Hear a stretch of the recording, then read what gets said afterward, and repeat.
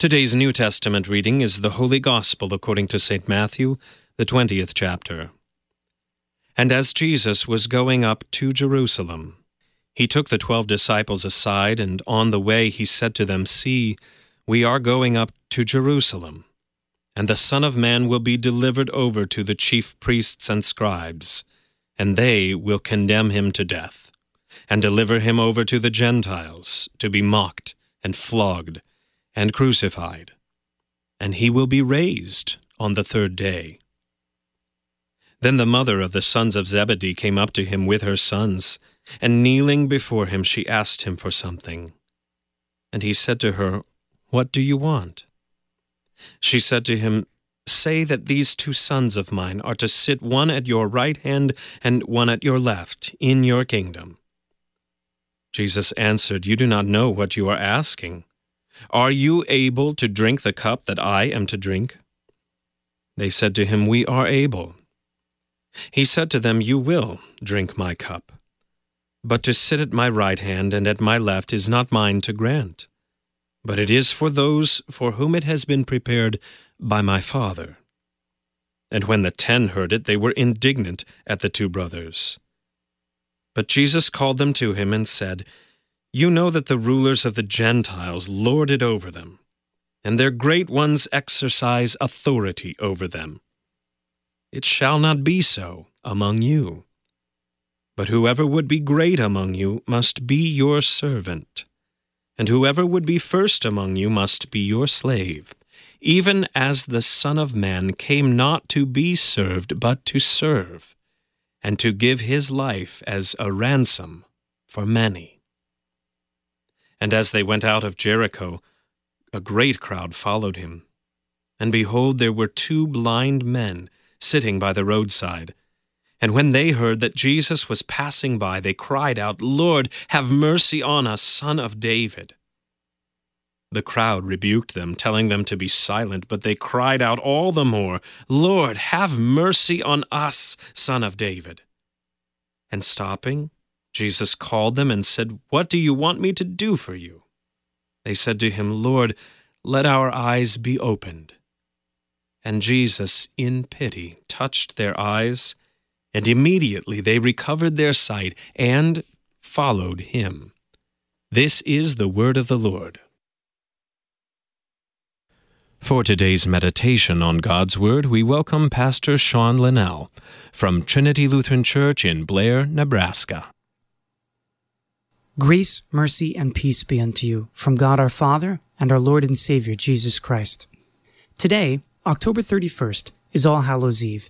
It's also the 500th anniversary of the Reformation, commemorating when Martin Luther posted the 95 Theses on the door to All Saints Church in Wittenberg. These 95 Theses were 95 statements, topics for a proposed debate that Martin wished to have on the selling of indulgences. You see, in the Roman system, it is still taught even today that while Christ does forgive our sins, God also expects us to repair the damage our sins have caused, sort of like community service in place of going to prison. This work of repair is called penance, and Rome teaches that the Church, specifically the Pope, can release you from your penitential obligations, and any time that you are released like that, it's called an indulgence.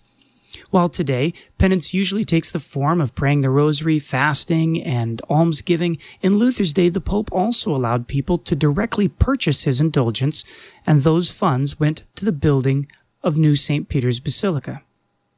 Jesus said, "It shall not be so among you, but whoever would be great among you must be your servant, and whoever would be first among you must be your slave. Even as the Son of Man came not to be served, but to serve, and to give his life as a ransom for many."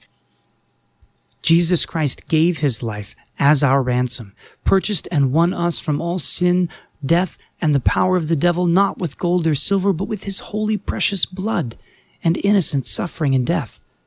Whatever debt is owed, of punishment, penance, or otherwise, surely Christ has paid it all. God does not require our penance to repair our relationship with him, because our relationship with God the Father is through his only begotten Son, Jesus Christ, into whom we have been baptized. and the relationship between that father and son we do not have the power to damage. Our relationship with our neighbor is a little different, though. Martin Luther in Theses 43 and 44 says this: Christians are to be taught that he who gives to the poor or lends to the needy does a better deed than he who buys indulgences, because love grows by works of love. Men thereby become better. Man does not, however, become better by means of indulgences, but is merely freed from penalties. So look, stop worrying about your salvation. God doesn't need anything from you, and Christ has got you covered in every conceivable way. Now, look to your neighbor suffering in this broken world of sin. Bind them up. Repair some of the brokenness in their life through works of love and service. And this still is not penance. It won't increase your standing with God because it isn't about you. It's not about storing up good deeds or merit. It's about loving our neighbor. God's love being poured out on someone else through you by the power of the Holy Spirit working in you. I mean, Christ could have just been laser focused, right? Made a beeline straight to the cross, but he didn't. He stopped to bind up and heal those that were in need. The Son of Man, the Son of David, the Son of God, first in all creation, stopped in his tracks upon hearing the voice of blind, homeless nobodies, and moved by compassion, by love, humbled himself to serve them, touch them, heal them. He didn't have to do that, but his love compelled him to do that.